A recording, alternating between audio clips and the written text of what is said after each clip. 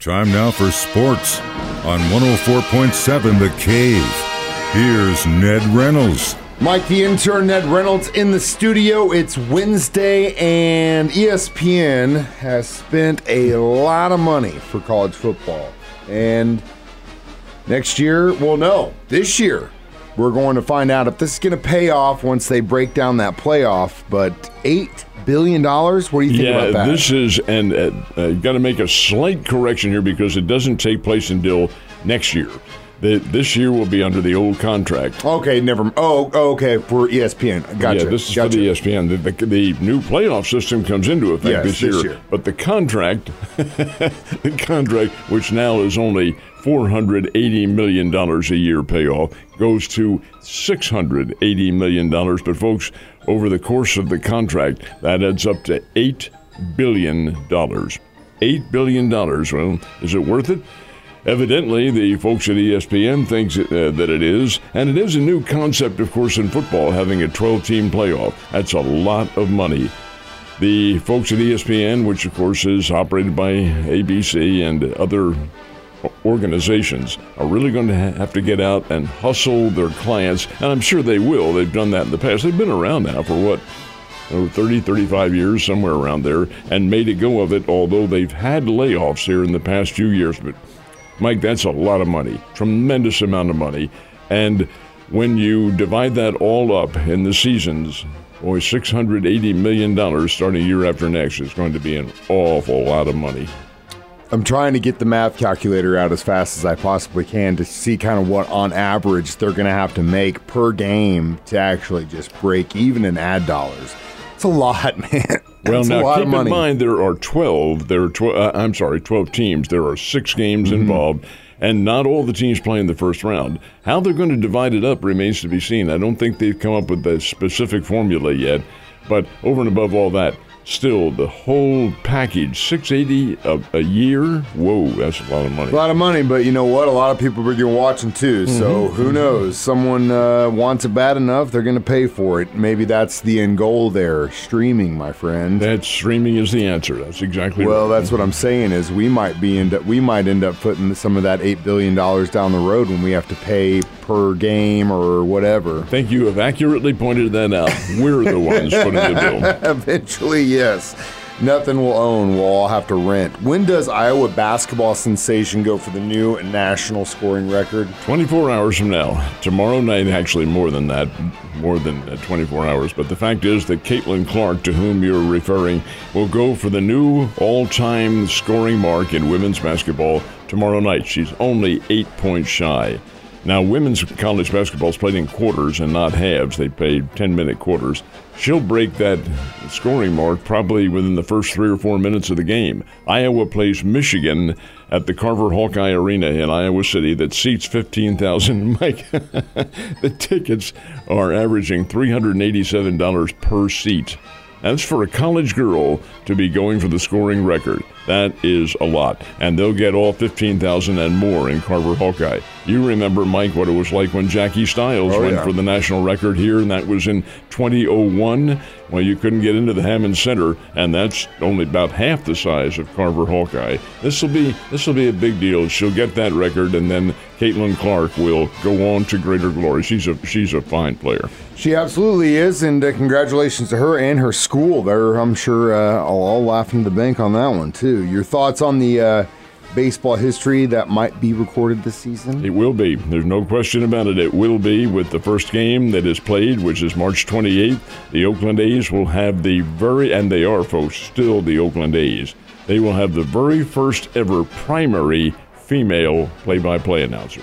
Her name is Jenny Kavner, and she's pretty good. She's been around on the West Coast now for a number of years and has done play-by-play, but not as the primary broadcaster. This is the very first one ever. This is the, if you can make a comparison, the female Jack Buck or female Joe Buck or the female Harry Carey, whatever the case is, she is the first lady to man the broadcasting booth ever in the history of baseball, doing it for the Oakland A's in what is more than likely their final year in Oakland, California. They'll move to Vegas or somewhere until that new stadium in Vegas is built. But more power to her. I think she can probably do a fine job, and maybe a change is necessary. She passed the NED test in broadcasting. I must admit I haven't heard her. Well, get back to me. Make that. Get back to me on that one. Thursday Bears are in whiskey country today. Murray, Kentucky. Yep. Absolutely.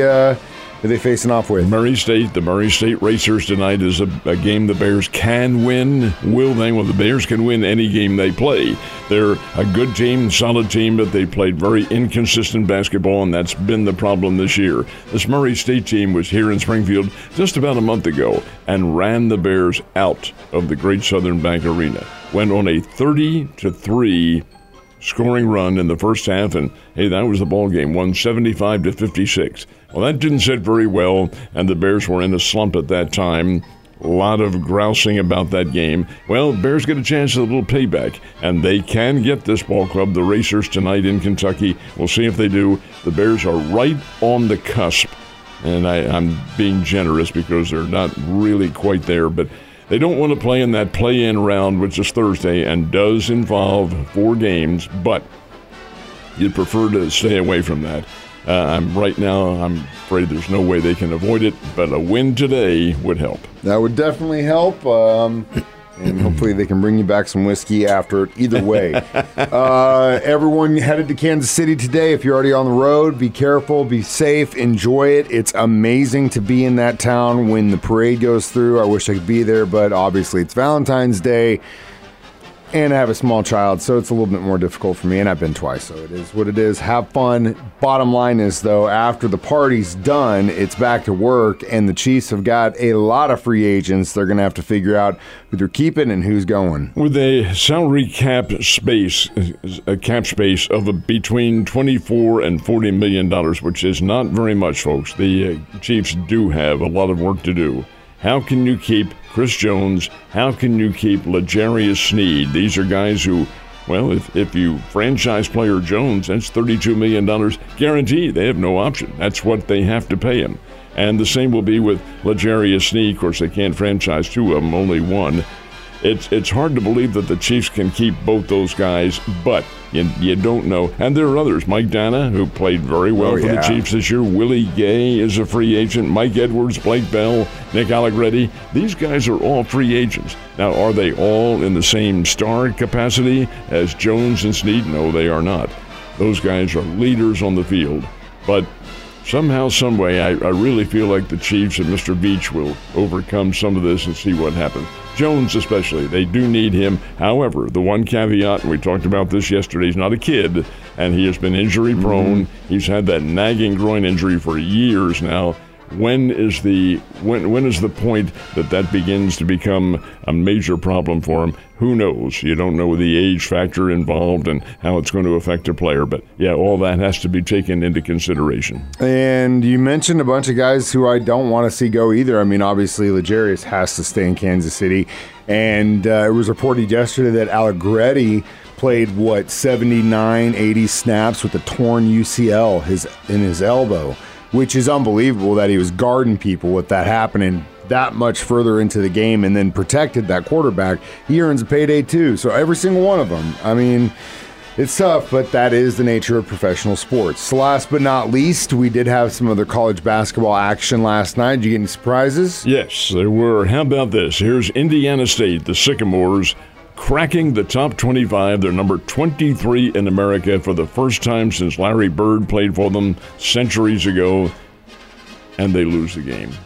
How about this? Illinois State goes to Terre Haute and beats Indiana State 80-67. And here's Indiana State 23 in America. Oh, the Valley is wailing and gnashing their teeth now. There were some other big games. I'll tell you, a team that's really good is Illinois. Fighting Illini beat Michigan 97-68. Illinois is 14th in America. And Baylor and Oklahoma. Baylor is number 12. Oklahoma's 25. Baylor won it 79-62. Among the many big games, more of them coming up tonight. Ned, you have a wonderful day, and I'll see you tomorrow.